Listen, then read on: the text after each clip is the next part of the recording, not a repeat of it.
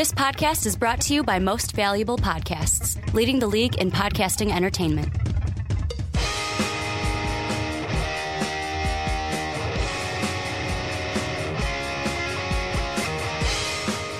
What's up, everybody? Ricky Whitmer here, along with the Mark Weber. Dub them East. And welcome into another edition of the Onside Kick here on Most Valuable Podcast. If you're joining us on YouTube, hello. It is great to see your faces again. If you're on Blog Talk Radio, iTunes, or Stitcher, thank you guys for giving us the listen, giving us the download today. Mark, it's our favorite time of the year.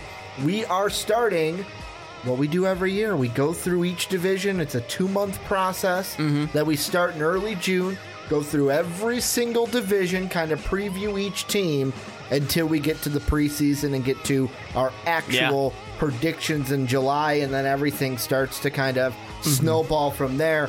However, before we start the predictions, today is the AFC West is what the division we will take you guys through. We've got a kind of a news story that we got to talk about because Friday, well after we recorded last week's Onside Kick, the Chiefs decided to make a move, kind of a big move. They let Jeremy Maclin go, said, you know what, we're doing it for cap reasons, we're going to cut you, which eventually when that happens, Jeremy Maclin hit the open market. Mark, I'm just going to be frank with you, I'm going to throw it out there. Jeremy Maclin, free agent, no longer a Chief. Where is he going to be playing? What's the best fit for Jeremy Maclin? Well, you got to look at the teams that obviously need a wide receiver. They're obviously all given the call. But you want to see from Jeremy Maclin's side, he wants to go somewhere where there's a good quarterback to play with him. Or playoffs. Yeah. So and we'll get to some of these teams, I'm sure, a team like the Bears or the Browns or the Jets, they made the phone call and Jeremy Maclin, he didn't answer. He's screening those calls. But, he hit the no. Yeah, exactly. He says, no, I'm not interested. You have some teams that are kind of that step up, like the Rams, the Bills. But a team that I think is a very genuine good fit is going to be the Ravens. I mean, you get to play with Joe Flacco. You get to play on a team that has been known for kind of giving second chances, second opportunities to some of these wide receivers. And they have great big play opportunity. And that's going to be something that Maclin can be huge for. Maclin, if you ever had him in fantasy football, I'm sure some of you have wanted him. He's going to rack up some points for you. He's going to help out this offense. Unless he's on the Chiefs, because he's not going to get any touchdowns. Well, yeah, he can't get touchdowns there because wide receivers on the Chiefs don't score touchdowns. But I would love to see that connection between Joe Flacco and a very talented Jeremy Maclin.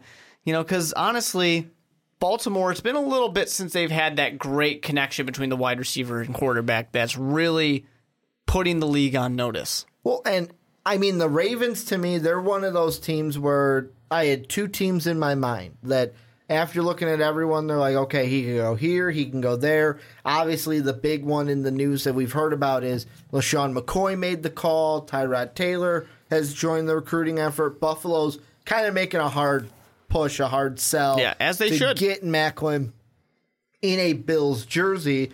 But the thing that I think Jeremy Maclin should look at the most when it comes to a team to play for at this point in his career, who's going to set me up for the best situation to put a ring on my finger? And I'm sorry, Buffalo, you don't fit that mold because Tom Brady's in your division.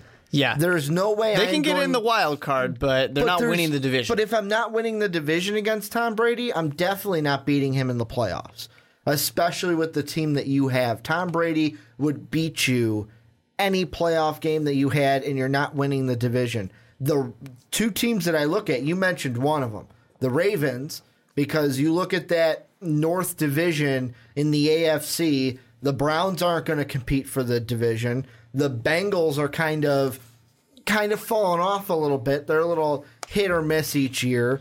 And then really your only competition is the Steelers. And like you said, you get to go play with Joe Flacco. You would obviously, to me, I look at their wide receivers, he'd obviously be the number one target. I'm sorry, Mike Williams. I'm sorry, Brashard Perryman, the guy that they drafted to be that number one when Torrey Smith was kind of moved out of town. I would say I can go to Baltimore, be Joe Flacco's number one guy, that would take pressure off of Perriman. So coming back from an injury, he can just come and kind of get used to being out there again and producing to what they're expecting him to. And then Mike Wallace can that takes pressure off of him as well. The other two teams that I think kind of fit this mold is the Arizona Cardinals, because they're a team where, yes, they've got that that thing with the Seahawks where you can say, well, Ricky, if the Bills have the Patriots, the Cardinals have the Seahawks. However, I don't think the Seahawks are as strong as they used to be in the past. They're a team that's very much on a line of either sustaining their playoff hopes or falling apart potentially with everything that they have to do, the chaos that they have. Also, what would it be like to be the number 2 to Larry Fitzgerald? Ask Anquan Bolden how that was. Was pretty damn good for him. So those are the two teams. The far out one that I see also, the Lions, because you get to go play with Matthew Stafford. Yeah, and one thing, of course, with playing with Fitzgerald is he's not going to be around for too long. And not that Macklin's young, but he'll have that opportunity to take over the number 1 role, especially if you can go and make a run at a Super Bowl. If you're going to Arizona, though, for Macklin, that's the, and I'm using an NBA term here, that's the ring chaser. Because you're going to be the number 2 to Larry Fitzgerald. Carson Palmer is not going to be around, let alone stay healthy for very long. So really that would be hey, I'm putting the chips on Carson Palmer. I'm signing a 1 to 2 year contract to try to win a ring with you guys, help your receiving core, give Carson Palmer another target to throw to if he can stay healthy. But that would be the ring chaser team if he signed with the Cardinals. Now, something that I actually, maybe it's going to surprise people watching and listening, but I would like to kind of see him on the LA Rams. Why? Because I think that Tavon Austin will get a lot of help from it. Todd Gurley won't be the only weapon on that offense, Jared so that Goff way he gets stopped. To throw to. And Jared Goff coming in here and actually being allowed to play for once is going to have good weapons. And will be able to actually make a splash in the NFL that we would expect out of the number 1 overall pick. So I would like to see this happen. I don't think it will happen. Jeremy Maclin would be kind of saying, not this year, not next year, but maybe when I'm 33, 34 years old, maybe then we can make a run. And that's not going to happen. Yeah, I mean, right now you got to look at it. I mean, Maclin, 28 years old.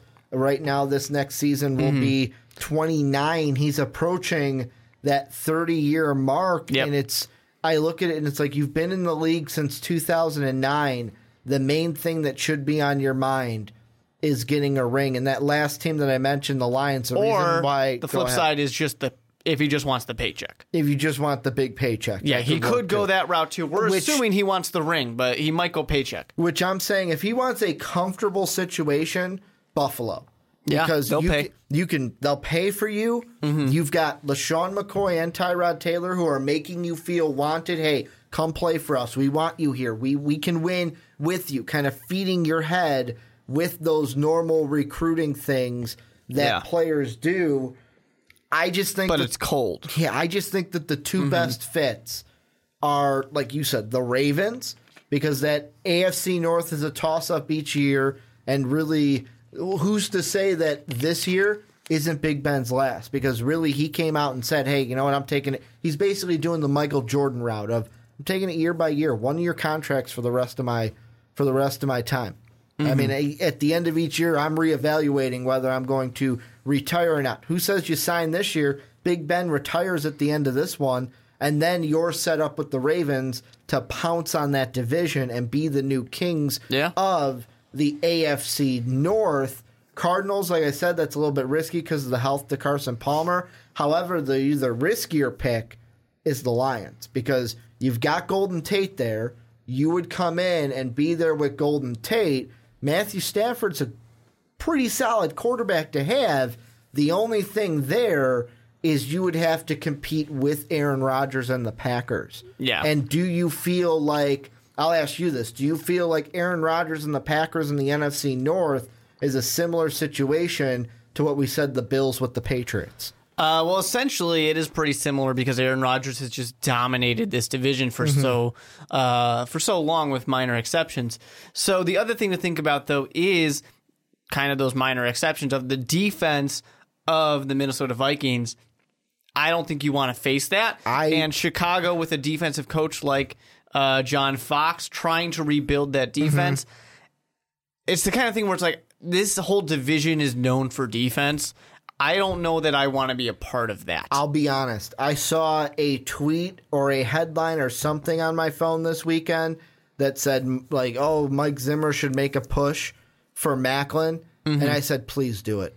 Please, like, could you get Sam Bradford a solid weapon to be your number one with, we got Latavius Murray. I know he's no AP, but he's a solid back. If we can sign Dalvin Cook, get him to be the number two. Stephon Diggs being the number two to Macklin's one.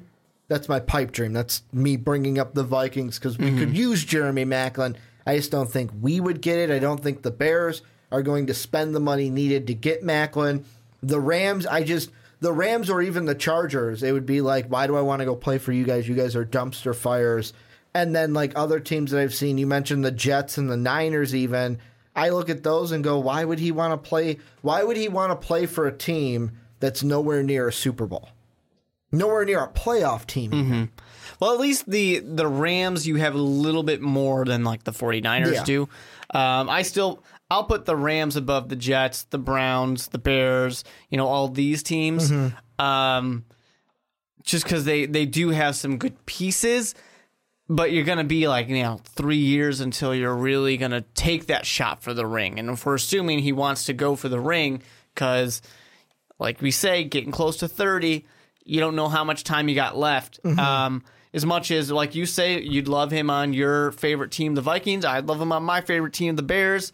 Anybody wants Jeremy Macklin. Anyone's going to want a piece of this. It's just a matter of what makes most sense. And to me, clear, far away, it's the Ravens. Now, I'm going to throw out two teams. They're both from the same division. One's kind of I've seen articles about, would he go back here? Where I'm going to say the answer is no, because when he was there, Andy Reid was there, and that's why he went to KC. But people are obviously throwing out would he go back to the Philadelphia Eagles? That would be a team where you're playing with a young quarterback in Wentz, a little bit more polished than a Jared Goff. You also have Alshon Jeffrey and Torrey Smith there. So you already have solid receivers. You could just step in and be just another one of the guys. However, the thing you got to worry about, wide receivers, they're usually the divas of the league. Yeah. And they kind of have the big heads of, wait, I need the ball. And now you got to get me the ball. Alshon Jeffrey played with one of the bigger divas, Brandon Marshall. Yeah. So, I mean, not quite Des Bryant level, but Brandon Marshall. At least Brandon Marshall demands some attention. Yeah. So I think that might work out. And like you said, Carson Wentz is a good rookie. I don't know if I want to go so far as to say the more polished of the two. I think LA should have given Goff a chance way sooner than they did. And Carson Wentz started great, but came back down to earth. Carson Wentz is the one that right now after one season, I know Goff didn't play most of it because the Rams were stupid in that sense, but he's the one that we have at this point the more promise in right now. That's where I was going with the more polished. But another team that I think won't make a pass at him, but should, is a team that we've talked about not too long ago. They have a quarterback right now and a franchise tender. Who do you think I'm talking about? Talking about my boy Kirk Cousins? Talking about Kirk Cousins. Yep. Those Redskins. He needs a target. He's got a target. I know they got Terrell Pryor. I know Redskin fans are really excited about Josh Doxson. But what would tell Kirk Cousins, we are in this for you, we want you here on a long-term deal, than to say, look at that, we're bringing you in another weapon. Then to say, look at the money we just spent on this guy that we could have spent on you. I think Kirk Cousins wouldn't be mad, though. No, I don't think he'd be mad. Having a nice, shiny new toy to throw to. Yeah, he'd be able to pad those stats and get an even bigger contract when he goes to San Francisco. It'd be great. It's just one of those things where I have no faith in the Washington Redskins organization doing anything that makes sense. So you're like, so I'm shooting it down. I don't think they would. But I see that and I go, it would be nice. It'd be a great target. I'm like, they're the team that should make they're the team, one of the teams that should make the pass. So what I'm going to say here, kind of to wrap everything up, is the teams, the top three I would go. If I'm given like let's say the recruit when we get to the high school. It's like my top 5 schools, my top 3. If I'm labeling it down to a top 3 schools, my favorite would be the Baltimore Ravens. Like I said, that's a division where it's the most fragile division of the ones that we've mentioned. And he could go in, have a quarterback that could throw him the ball, and he could do some damage in that division. Number 2 would be the Cardinals. He'd have a solid number 1 next to him. He would have I'm going to say Hall of Fame quarterback in Carson Palmer. I don't know about that. A solid quarterback. I'm going to say All-Pro, maybe even a Hall of Fame. I'll give you the All-Pro. I just don't think he's going to probably make it to the Hall of Fame. He needs that ring first. He's one of those guys. And Jeremy Maclin might be able to help him get that ring if he could stay healthy. That's the only thing that he needs to do. And then the third team that would be the farthest out for me would be the Detroit Lions, just because I'd get to play with Matthew Stafford and have a solid quarterback in that, even though I'd be in that division with 2 tough defenses in the Bears and the Vikings. But I would pick the Ravens overall. Who would be your top 3 and who would you pick? Well, number 1, the Ravens are who I'm going to pick. There's no doubt about that. I already said that. I'm going to go slightly different than Ricky. I would avoid Arizona because Carson Palmer, I wanted to say Wentz so badly there. Carson Palmer is not going to be healthy. And, Fitzgerald, he's moments away from retiring. I don't think you're going to get that ring if you're seeking that. So I'm going to say number 2 is the Buffalo Bills because they're going to pay you. Okay. They're going to pay you big. And you get to play with Jeremy Maclin, who you have spent time with. Yep. And then the third one that I'm going to go to, a different route because I just think it'll be interesting. Okay. LA, man. Go play for the Rams. Go play for the Rams. Play for the Rams. Just because it's LA? They're going to pay you once again. You'll get paid. But the other part is there are good pieces there. They need a guy like you to bring that team to the next level. We got to hope that, of course, Jared Goff is the real deal, like you would have hoped when you drafted the guy number 1 overall. And that would be the one thing, the main thing that would steer me away from the Rams is the question mark of Jared Goff. When I have teams out there like even the Bills you mentioned, the Ravens we've mentioned, I would even throw the Lions in there of, I can go there and have a solid quarterback throw me the ball. Even, let's put it this way, I would even pick the Bears over the Rams because I would be either A, more confident in Mike Glennon or more confident in the rookie Mitchell Trubisky than Jared Goff right now. Like, that's where I am with the Jared Goff confidence meter. We still need to see something. I wouldn't be confident in going there. To be fair, you still need to see something out of Glennon or Trubisky as well. True. I mean, hey, Trubisky did I find it funny because Mike Rankin was like, all the writers were like, why did we pick him here? And then they they loved him. Mini camps. It's like, he's got some zip on the ball. Yeah. I like this kid. I like this kid. Can throw the ball. He looks like he can play football. How good. But this is where you guys come in. Let us know down below in the comment section. Give me your top 3 teams. So if you were coming up with a top 3 team list for Maclin to go to, who would they be? And then give me that number 1 team. What team would you go to if you were Jeremy Maclin? But Mark, we are going to move on and start the meat and potatoes of this podcast. The first ever preview for the 2017 offseason. We're starting a 2-month journey now.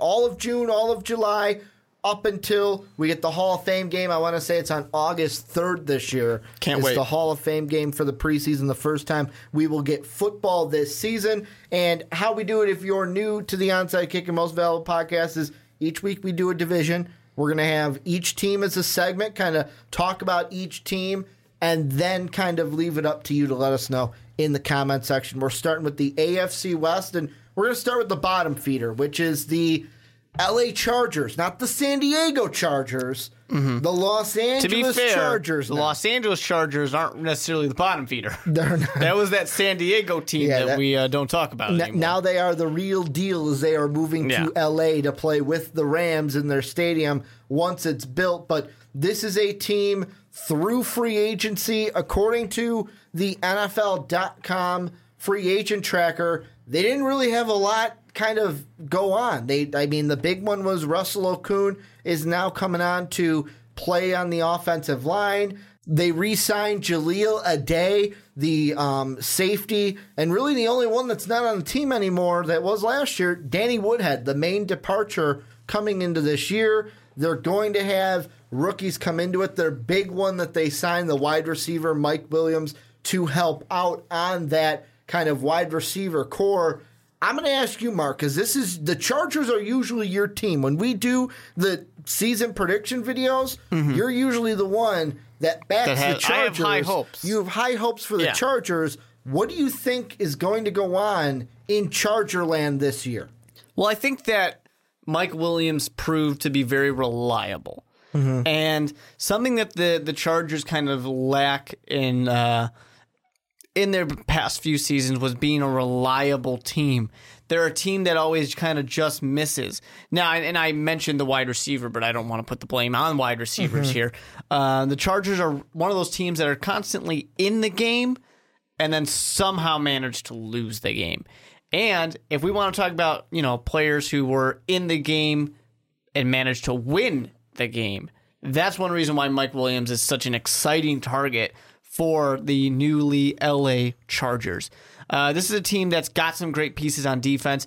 I'm excited to see Joey Bosa have an entire year to play. Even an off season to work, because remember last year it was the Bosa gate of, hey, when's he going to sign his contract? He wants that big money, man. He don't want to. And I didn't expect him to do that great missing the off season, but he did a fantastic job when he did have the opportunity out there. The Bosa constrictor. Yeah, so I would love to see what he can do this time, and I definitely think he's going to make life kind of hell for some of these quarterbacks out there. But for the Chargers, honestly, I expect a better season than 5-11, but I'm not getting too far ahead of myself and expecting a great season out of them. And to me, the biggest thing about the Chargers heading into this season is the health of Keenan Allen, because for the past 2 years, injury, and he's been sidelined, and we haven't seen anything from him. This is supposed to be the guy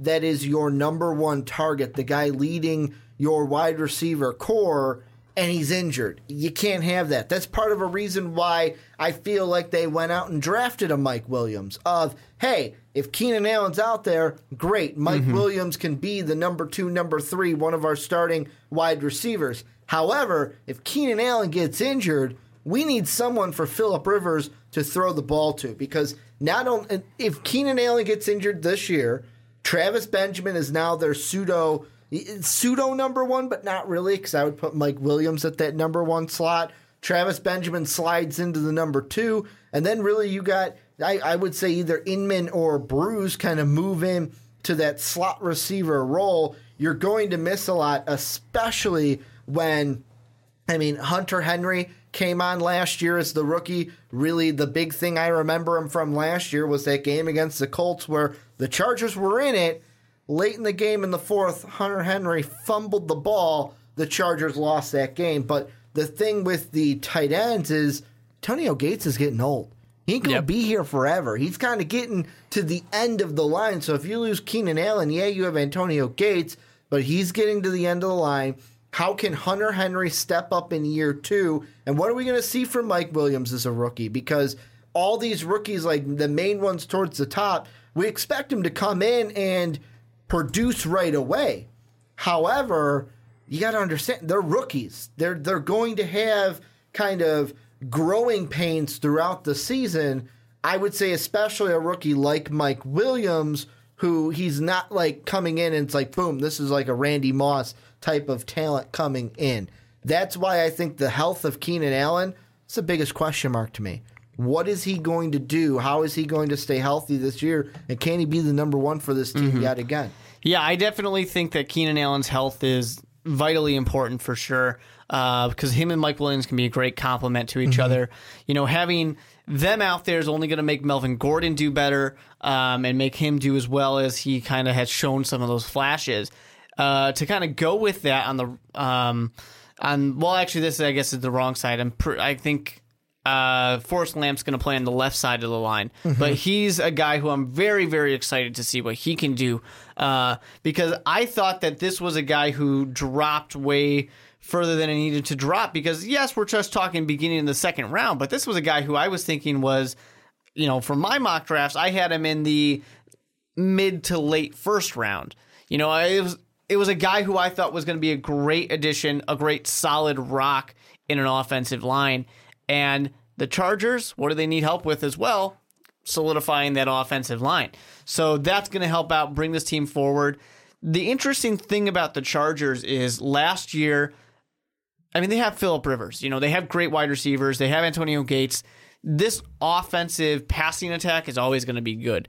It was the run game that wasn't where you wanted it to be. And then it was the defense letting teams score too many points, which is unfortunate because this team on offense could score a lot of points. They just gave up more, unfortunately, because the defense couldn't quite keep going as well. And I'm glad you brought up the offensive line, because when you look at the center and the entire left side of their line, the entire left side, Okun right now is slotted at left tackle. This is according to ourlads.com. Lamp is slotted at the left guard. And they also have a new center coming in. The Bears released Slauson May 1st, May 7th of 2016. Boom, he got a 2-year deal with the Chargers. So they have pretty much the center and whole left side of their line is brand new. Protecting Phillip Rivers. I almost said Aaron Rodgers. Protecting Phillip Rivers, and also making sure you have that run game for Melvin Gordon, because he had a big year last year. His rookie year, we looked at it and we made the joke of, wow, his mom doesn't even want to wear his jersey because he's that bad. Only had 641 yards that year on 148 carries, didn't have a single touchdown. Plus those touchdowns, had 10 of them in 2016, almost had an 1,000-yard season. Yeah. So now you're adding those two, plus a guy who's not even slotted right now to start, but they also bring in Dan Feeney, so they get 2 rookies coming in that could help them in the offensive line department to either A, protect Phillip Rivers, or make those holes for Melvin Gordon to run through. Yep. It's really going to come down to this. I mean, the run game needs to improve. And like we're saying, like you said as well, Melvin Gordon had a good season last year, but this run game, this run game wasn't where you want it to be, where you want it to go. So you have to continue moving forward. The passing game, I mean, if it gets better, fantastic, but it's already one of the better passing attacks in the NFL. The thing that they really need is they need to continue getting pressure on quarterbacks, and the secondary needs to just be as solid as possible, not to give up those touchdowns, because this team constantly is, I mean, this is not just last season, the season before. This is just Chargers football here. They're constantly in the game, and then they lose it in the fourth quarter. That's typically how Chargers ball works. Just like that Colt game I mentioned. In the game, Hunter Henry fumbles, they lose the game. And that one's one where you're not actually... it's not the defensive fault there. Yeah. That's the one that just sears into my brain. And it's there. That's what I remember. And unfortunately for Chargers fans, that's what they're kind of used to, is a lot of those heartbreaks. And it's unfair to the fans. It's unfair to a guy who is talented as Phillip Rivers. And they have a lot of talent on this team. And that's kind of the last guy I wanted to bring up before we kind of move on into the next team, which will be the Denver Broncos, is the one guy we have not talked about. We've talked about everyone around him. We've kind of hit on the defense a little bit. Really, the big thing with them is Joey Bosa. How is he? He's the one on the defense that I'm looking for, is how is he going to mature in year number 2. I also like Desmond King, who they brought in, one of the rookies. I believe they're going to have him play safety. But really, the one guy we haven't mentioned, Phillip Rivers. Is this the year where we finally look at the Chargers and go, wow, they finally gave him some help.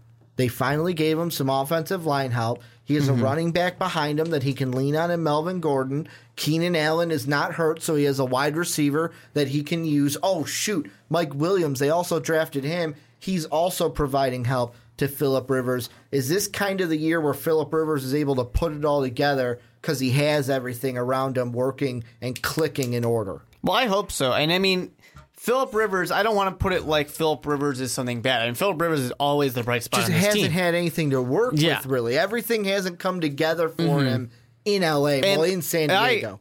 I know that this is not going to happen because this is not the way the Chargers are built, but I always want to see that 5,000, at least close to it, 5,000 yard season for Phillip Rivers. He's typically that 4,000 yard type of guy, but I would just love to see it. What he really needs is that running game to help him out, and he can afford to give up some of those yards for the run game to be going well, and not. I don't want to call him game manager because that's not what he is, but maybe be a little bit more of the game manager and allow some of the other players to kind of show off a little bit. And that way, too, maybe that helps the guy like Keenan Allen stay healthy. I don't really know for sure because Keenan Allen's not good at being healthy. But yeah, I definitely think there's a lot of opportunity for Phillip Rivers to kind of meet some more of that potential that he's got.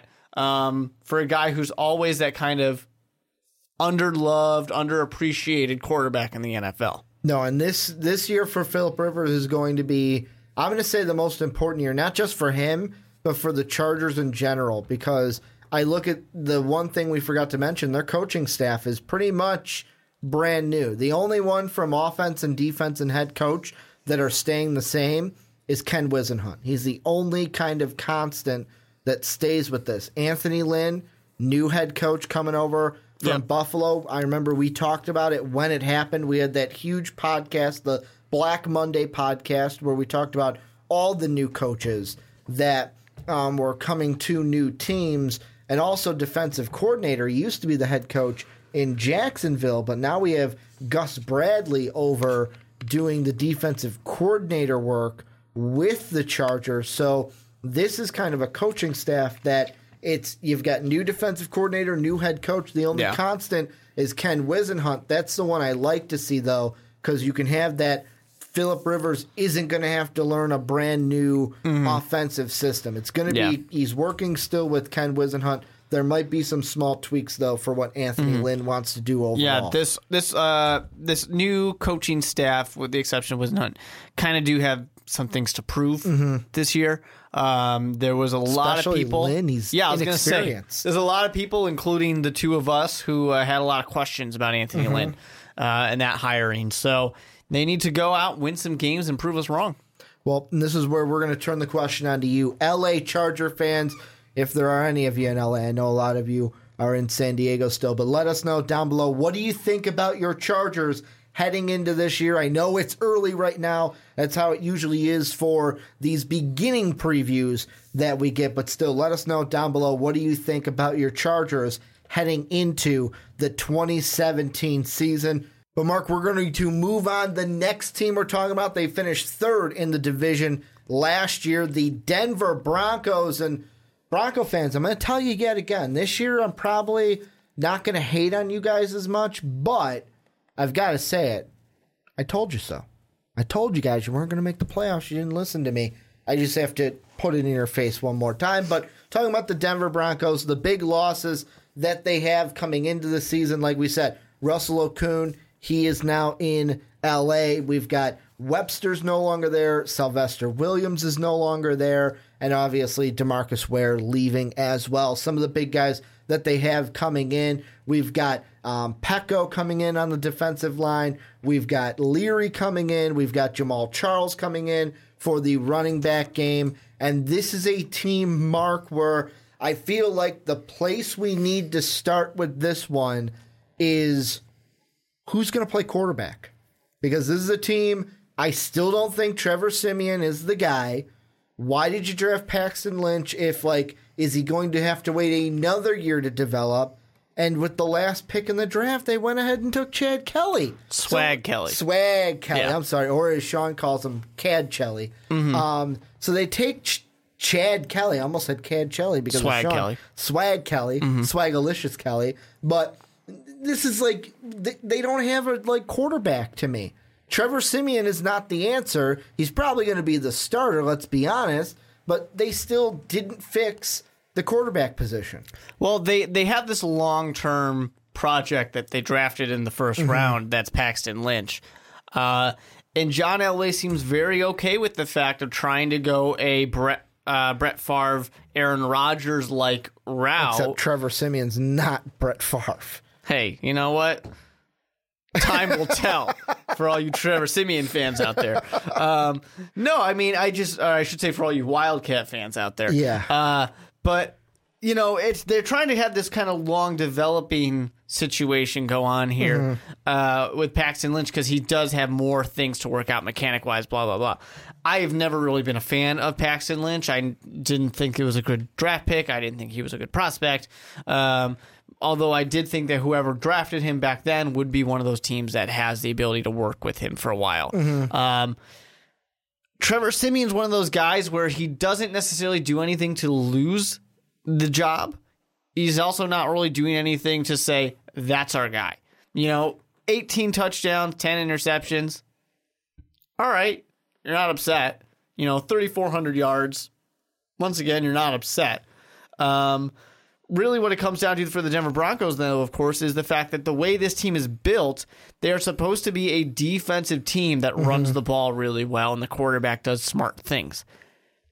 Trevor Siemian does smart things with the football. It's just that the defense, who is there, they're not getting the support from that run game. That run game is really what the biggest miss was to me last season. And quarterbacks we knew were going to take a step back. You knew that you had a game manager in Trevor Siemian, who just needed help, and he didn't get that help. Nobody got help from one of the weakest running games in the NFL last year. Well, and I mean, they go ahead and they keep C.J. Anderson because there was the whole thing of, is he going to leave? They pay up for him.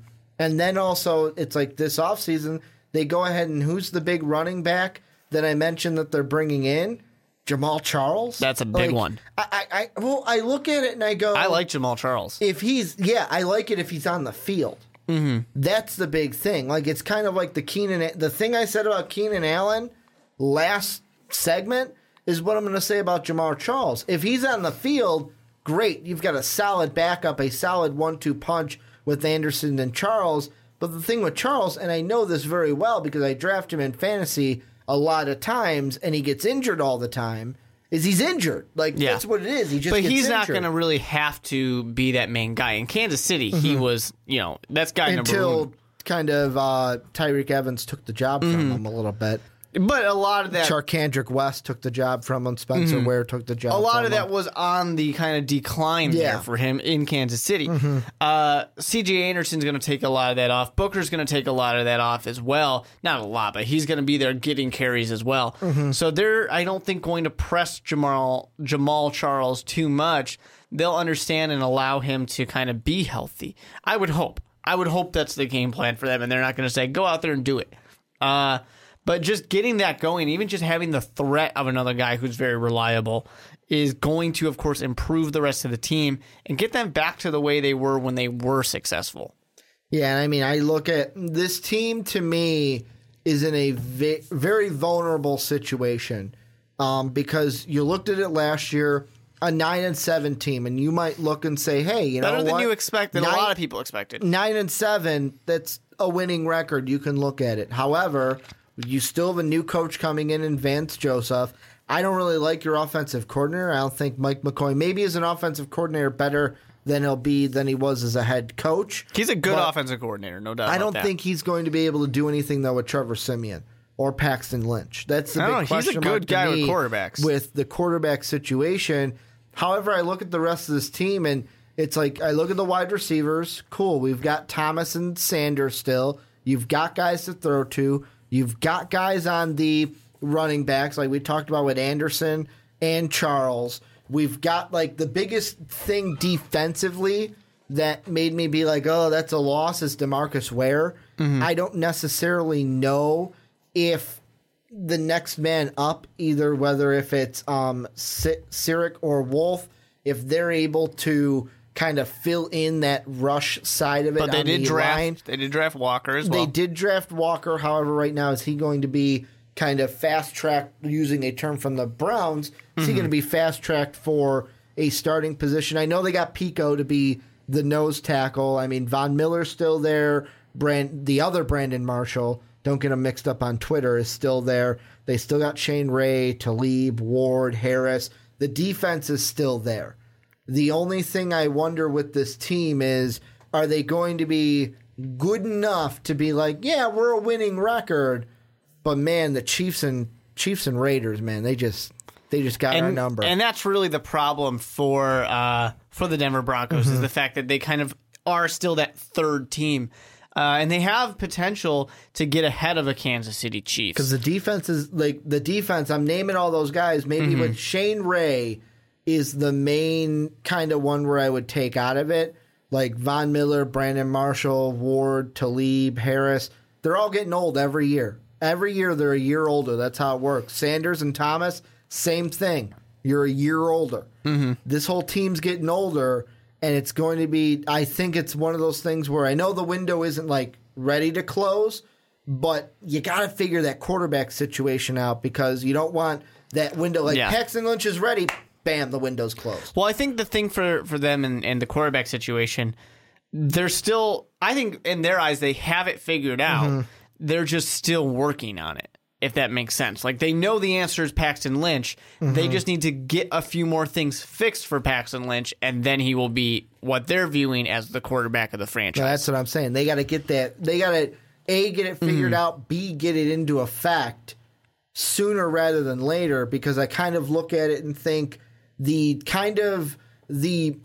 the word I'm looking for? Kind of the trek that we're seeing right now with the Raiders, young talent, and they're on this kind of trajectory. Yeah.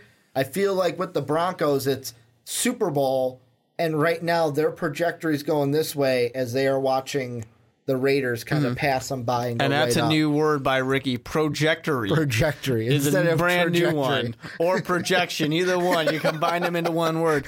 But the thing you like about the Denver Broncos is how much of this young talent they have drafted, and they have them in positions where they are learning and they are getting to get their reps a little bit, and then they can kind of take over. Like I did like the Garrett Bowles pick. You lose Okun, like we said, goes over to the Chargers. You get his eventual replacement in Garrett Bowles. None of the people that they drafted in this draft are going to take over right away. Exactly. They are all people who have the opportunity to sit, learn, and kind of study up.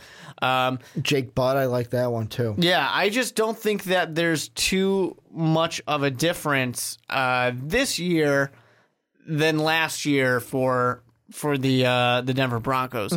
The team is pretty much the same with the exception of getting a guy like Jamal Charles in there to help out the run game. Besides that, I really don't see that much that's different. I don't expect that much different out of the team this coming season either.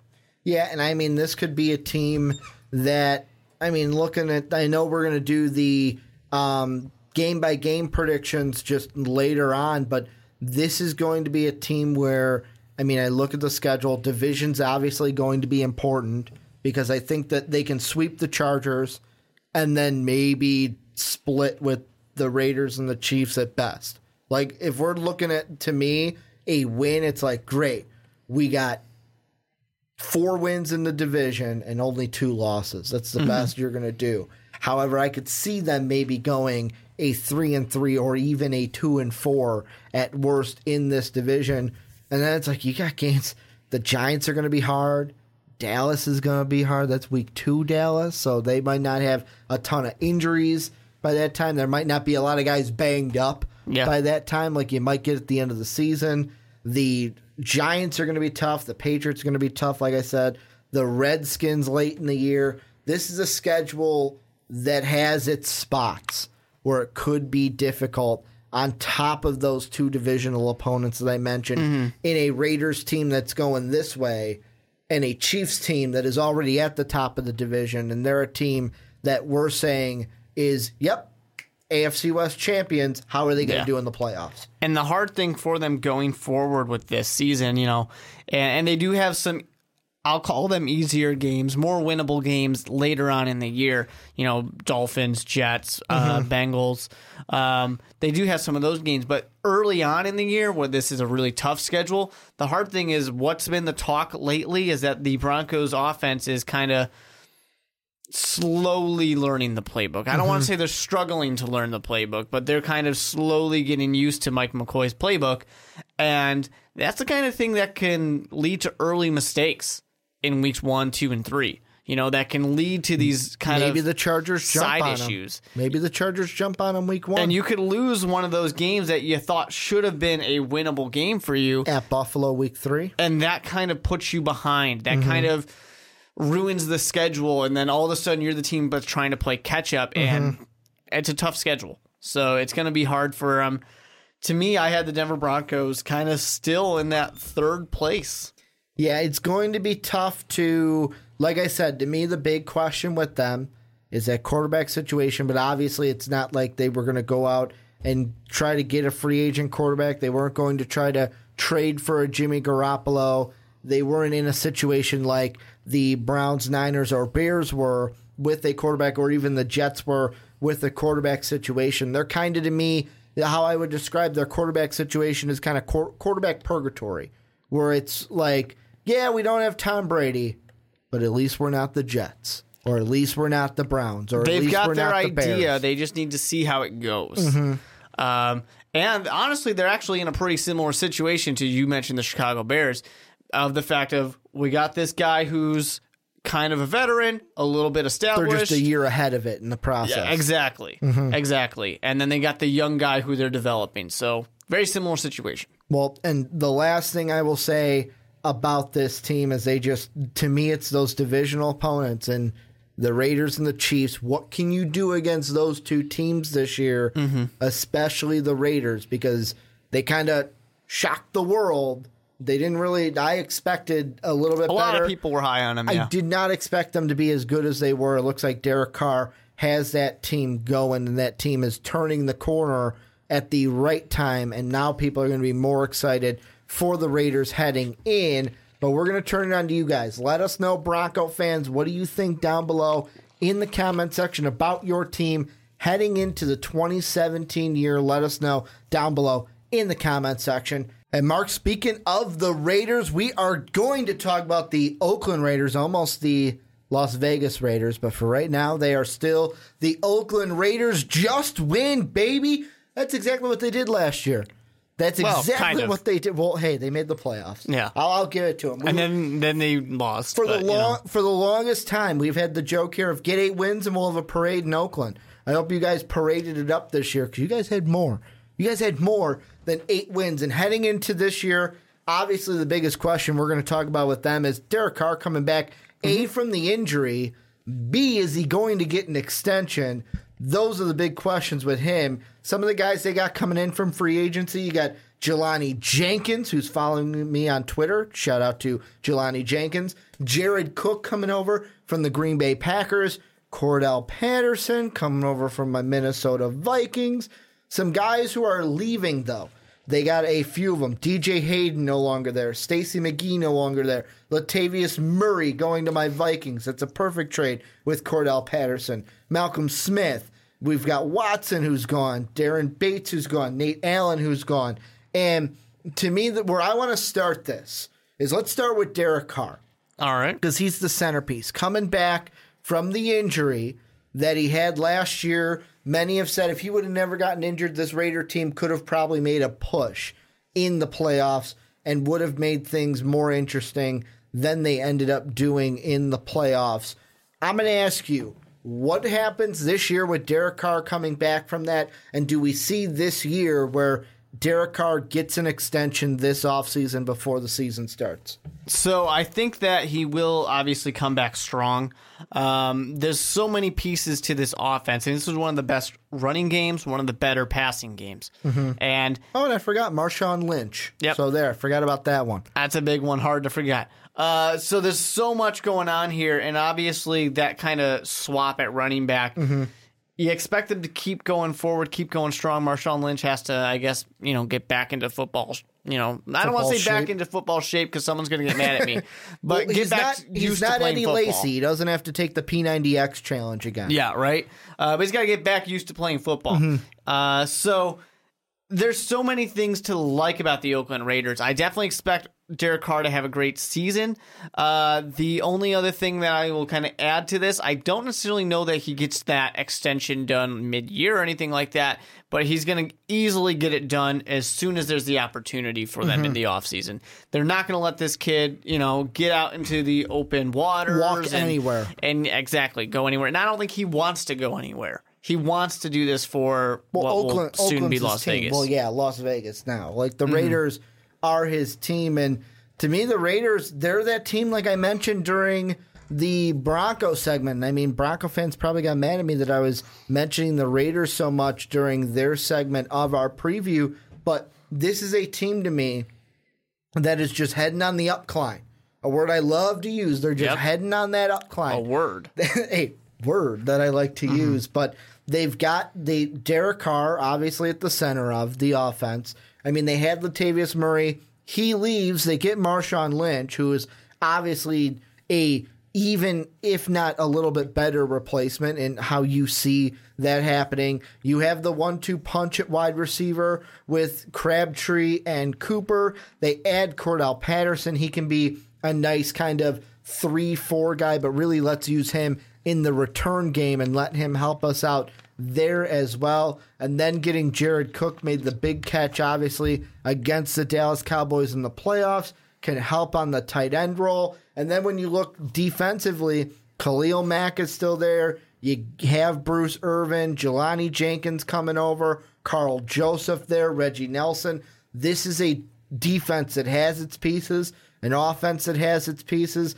and they are primed to, I'm going to go ahead and say it, they're either going to be the wild card this year or they will compete with the Chiefs for the AFC West crown this year. Hot takes they are right going to do it. This is going to be a very competitive Oakland Raider team, and the reason why, it all starts at the top with their head coach, Jack Del Rio, Black Jack Del Rio, and how he sets this team up with the mindset each and every game. Well, no one is surprised and no one doubts that they're going to be competing and they're going to get in the playoffs. The thing is, they had a great running game. Their passing game was one of the better ones, like I said. They knew how to score points. They knew how to score a lot of points. The problem they had was defense. Defense was letting them down every now and then. Not a ton because, once again, this is one of the best teams in the NFL last year. But when it comes down to the units, that's the unit that wasn't doing that great. That's the unit that would have struggled the most really in the playoffs, even with Derek Carr. And that's where the two additions that I look at for this defense is, first off, like I mentioned, Jelani Jenkins, adding a guy to be on. He's going to play the weak linebacker position for the outside linebacker. You'll have Irvin on the strong side, Jenkins on the weak side, and then Corey James right there. But in you even the middle. look at their draft, and the first thing they do is defense, defense, defense. Yeah, and I was going to bring up the guy that they selected in the first round, which it's still a question mark because as of right now, we have Jerron Conley went ahead, met with police in early May. They said it's going to be 6 to 8 weeks, so 2 more weeks from where we are right now before I should say 2 to 4 more weeks before their investigation is closed on him. That's one where, I mean, people are still saying that could be a risky pick. However, if his name is cleared, that's a steal in the first round for them to add a starting cornerback who can help them in that defensive game. One of the things, and like you said, defense is what they did with their first 3 picks. Yeah, and it's the thing that they needed the most because everything else is pretty set. I mean, when you can go and pick up a piece in free agency like Marshawn Lynch, you don't get to do that every day. You don't get to get one of the all-stars, one team's trash, it's another team's treasure, baby. Yeah, pretty much. And really, if this defense was just a little bit better, this is a team that's kind of a sure thing because they can put up their points, they can run all over you, but then they're going to stop you from scoring as well. That's going to be a huge addition. This Oakland Raiders team right now, they are the hottest team coming into the NFL besides the Patriots. They are the kind of it team this year that everyone's going to be talking about. So if you're sick of hearing about the Oakland Raiders right now, it's only going to get worse from this point forward. But if you're watching this video, I'm sure you like the Oakland Raiders, so you're probably pretty excited to hear them be talked about nonstop. You want another hot take from me? You want another hot take for the Oakland Raiders? Is this one going to be a real hot take? This could be a real one of there's a solid, I would say a 90% chance, maybe 85% chance this team starts 6-0 to start the year. The only loss that I see they could get in their first 6 games is the Ravens, depending on how however the Ravens come out, and B, if they get Jeremy Maclin.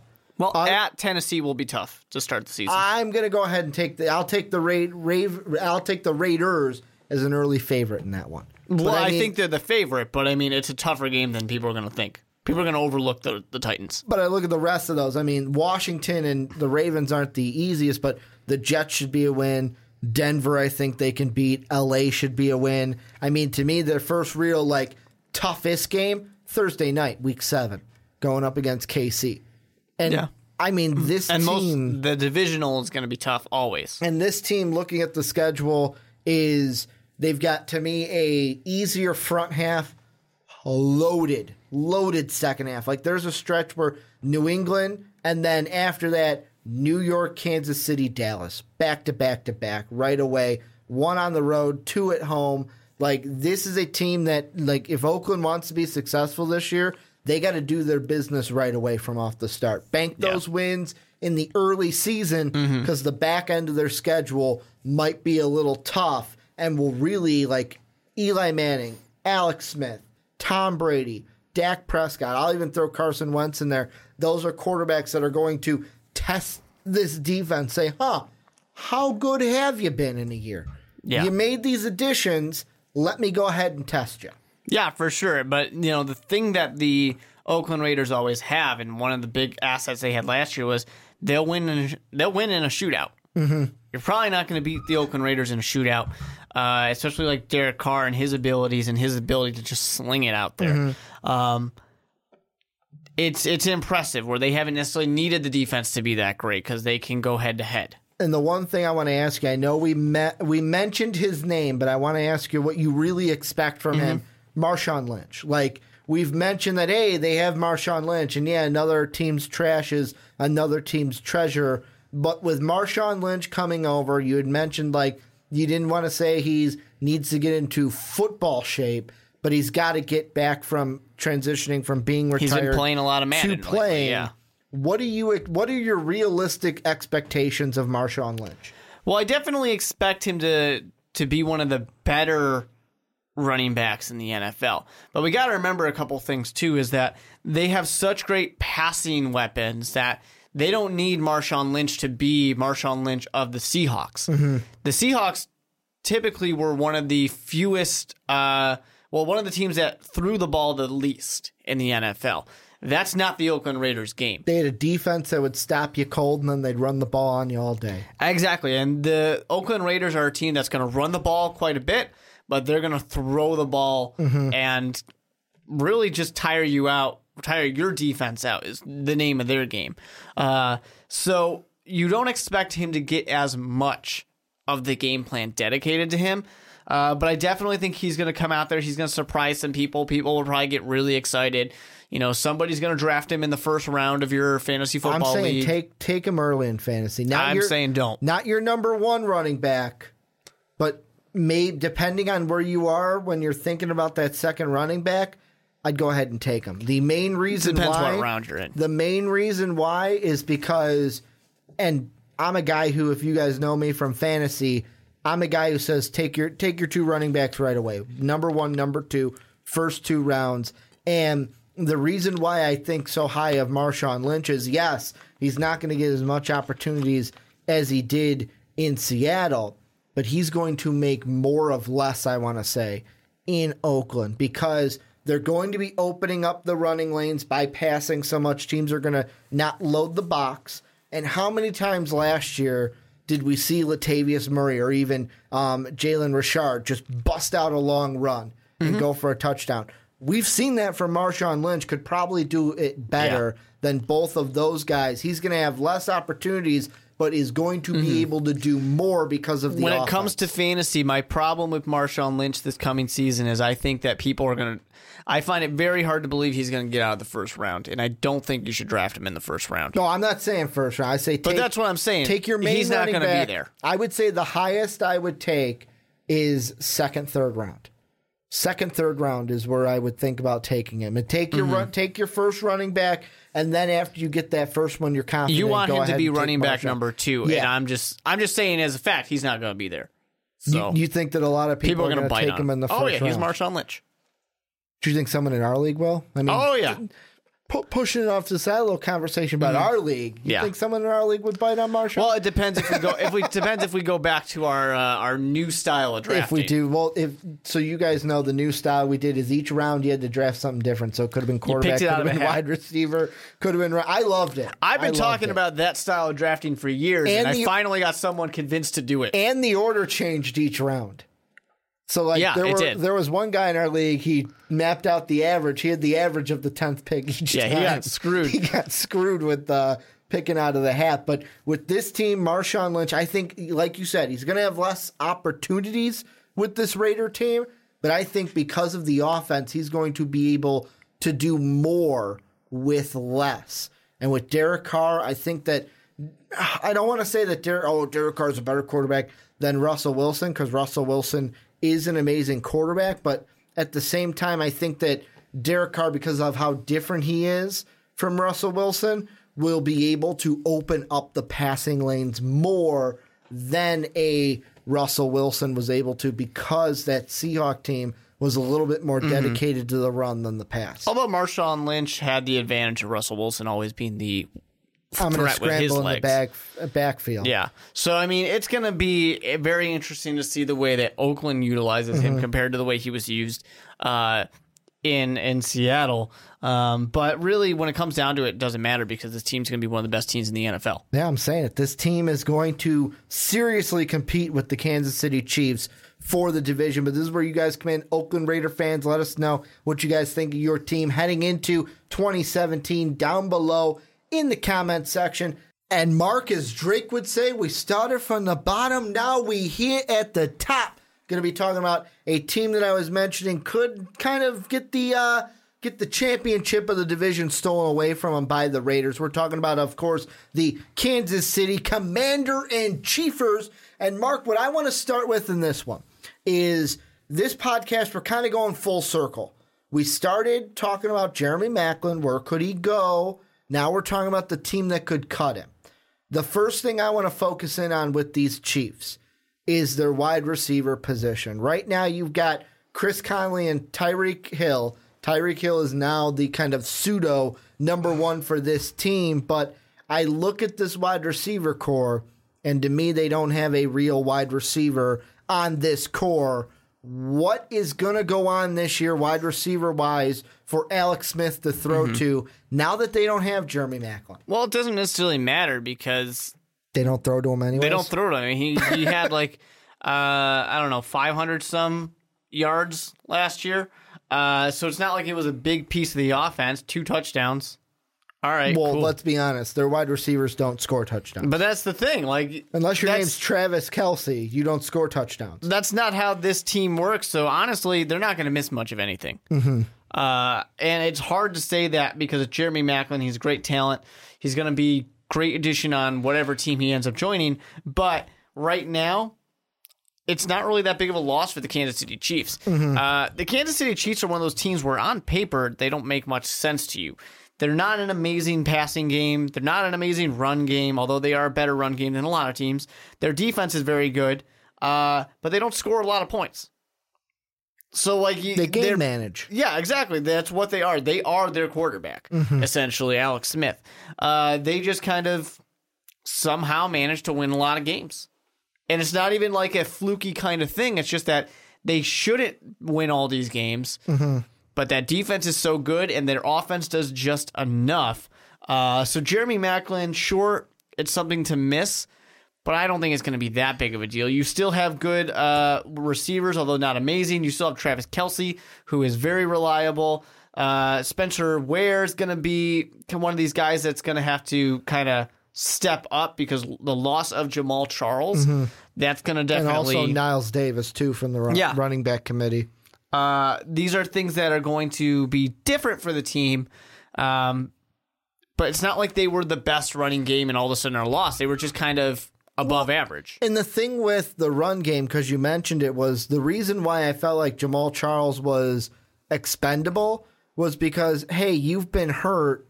Why should we keep you around when we could just we can work with Charmander West and Spencer Ware and even Tyreek Hill, because he's kind of like that offensive weapon kind of a player. The biggest kind of loss that the defense had this offseason was Dontari Poe. He is now playing in Atlanta for the Super Bowl runners-up.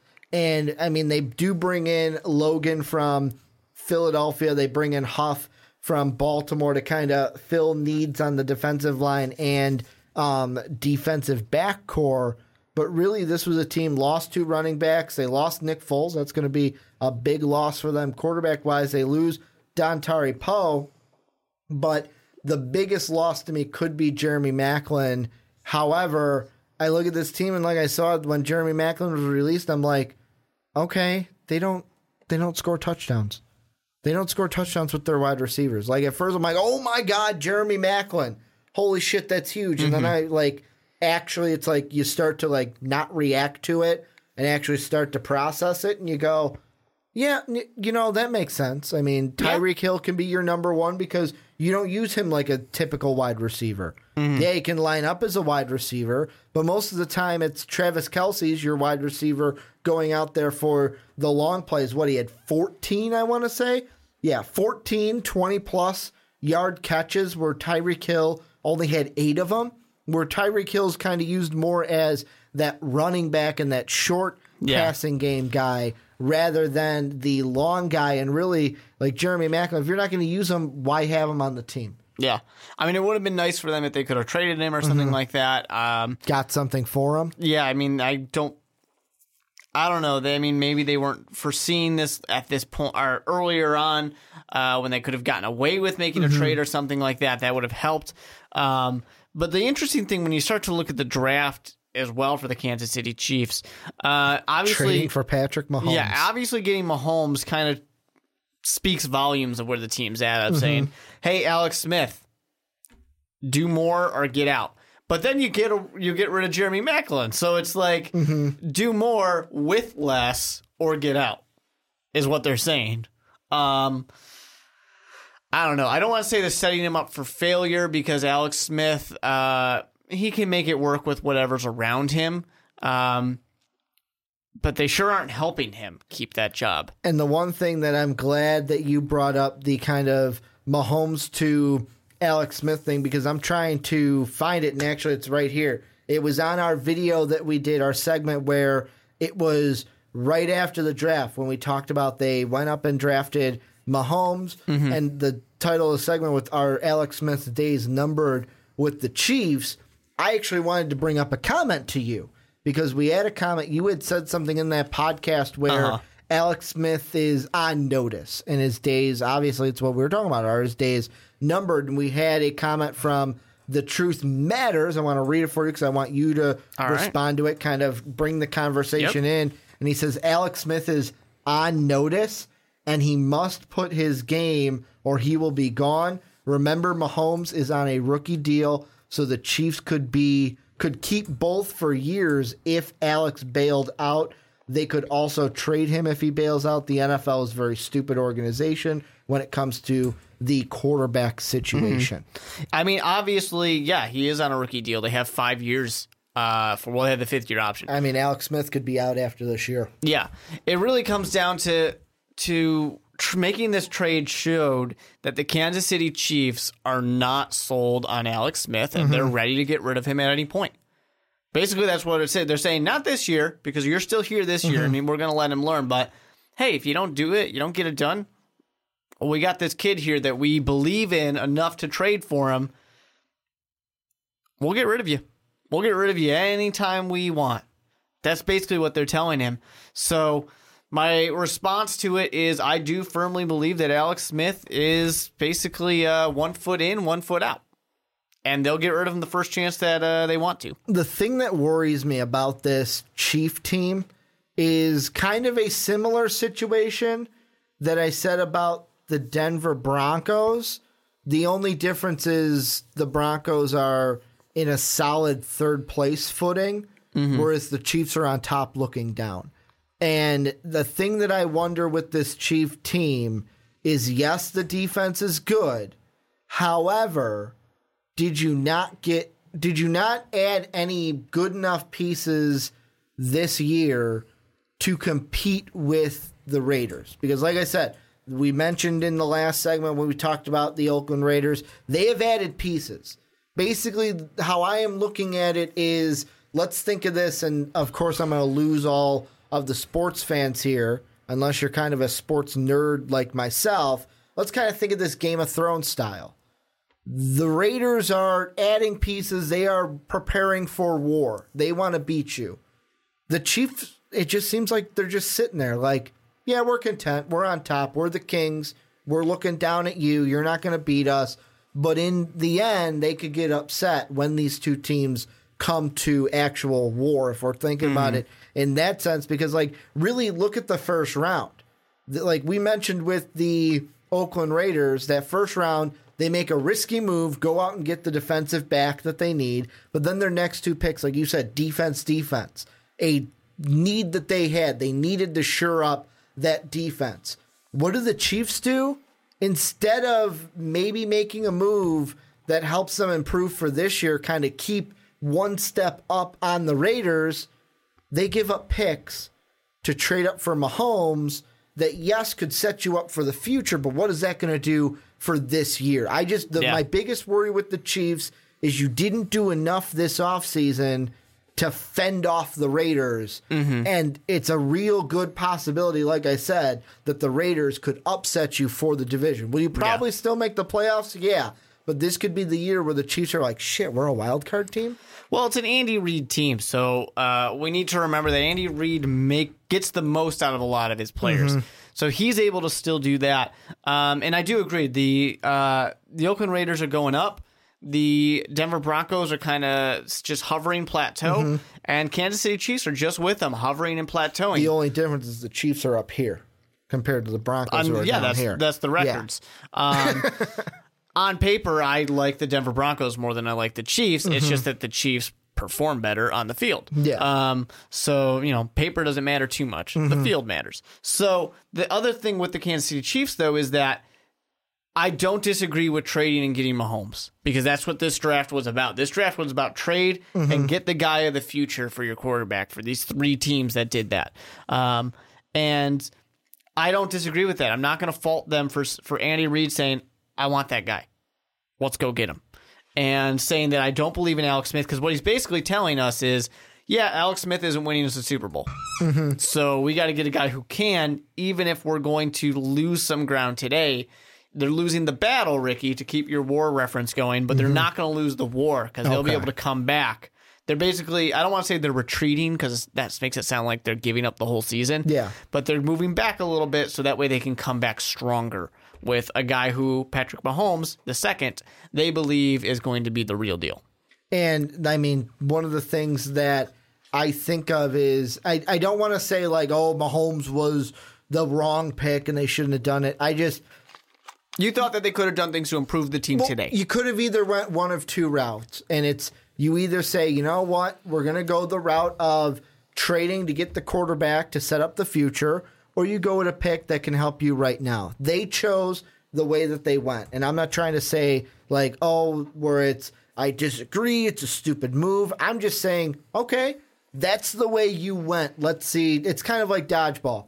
Bold move, Cotton. Let's see how it pays off. That's what we're sitting here with the Chiefs. And, I mean, compacted with the Jeremy Maclin move, I wonder if eventually this team is going to go, maybe we need to rework some things, because having Tyreek Hill as our number one, yeah, he's flashy. Yeah, he got 8 touchdowns this year. But do we need to revamp the passing game? And that is going to come with Patrick Mahomes. You can't have a wide receiver core that you have right now when Mahomes comes in. With the type of quarterback that he is, you need Travis Kelce, and you need like a guy like Maclin would be perfect for Mahomes. I mean, right now you might not need him because, Alex Smith is our guy. But eventually they're going to need that number one guy, and that's not Tyreek Hill. And they'll be able to get that. I mean, they have time. Mahomes isn't starting today. No. And they'll have time to build their pieces. Could be starting tomorrow, though, meaning next season. Yeah. I'm sure next season there's a good chance that he's starting.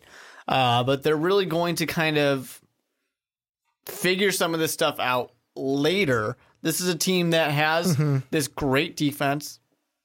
Like I said, their running game is above average. Not great, but it's above average. This passing game is a little weak, but getting Mahomes in there, if he's everything he's supposed to be, is going to instantly improve that passing attack. They can get him a wide receiver next year. And I mean, I'm looking at some of the players that have gone just after some of their picks. And the one that was the most interesting, and this is, what was this, second round? Second round, they take a defensive end out of Villanova.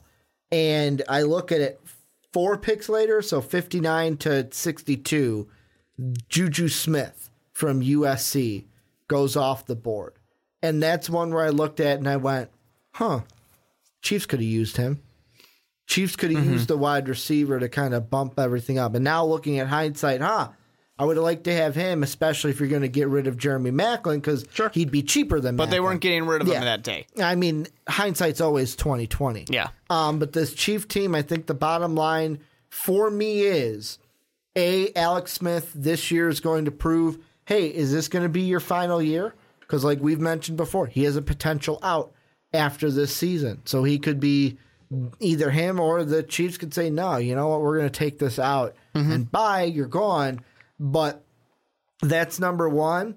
And number two, how are they going to compete against the Oakland Raiders this year? Because that, to me, the Chiefs, I know we looked at the schedule for both the Broncos and the Raiders. The only thing that matters with the Chiefs for me is how you play against the Oakland Raiders. Because last year, you had some good games against the Raiders. The only reason that you won the division was because you owned the tiebreaker over the Raiders. And when we saw you play the Raiders, I want to say it was the last game, the Thursday night game.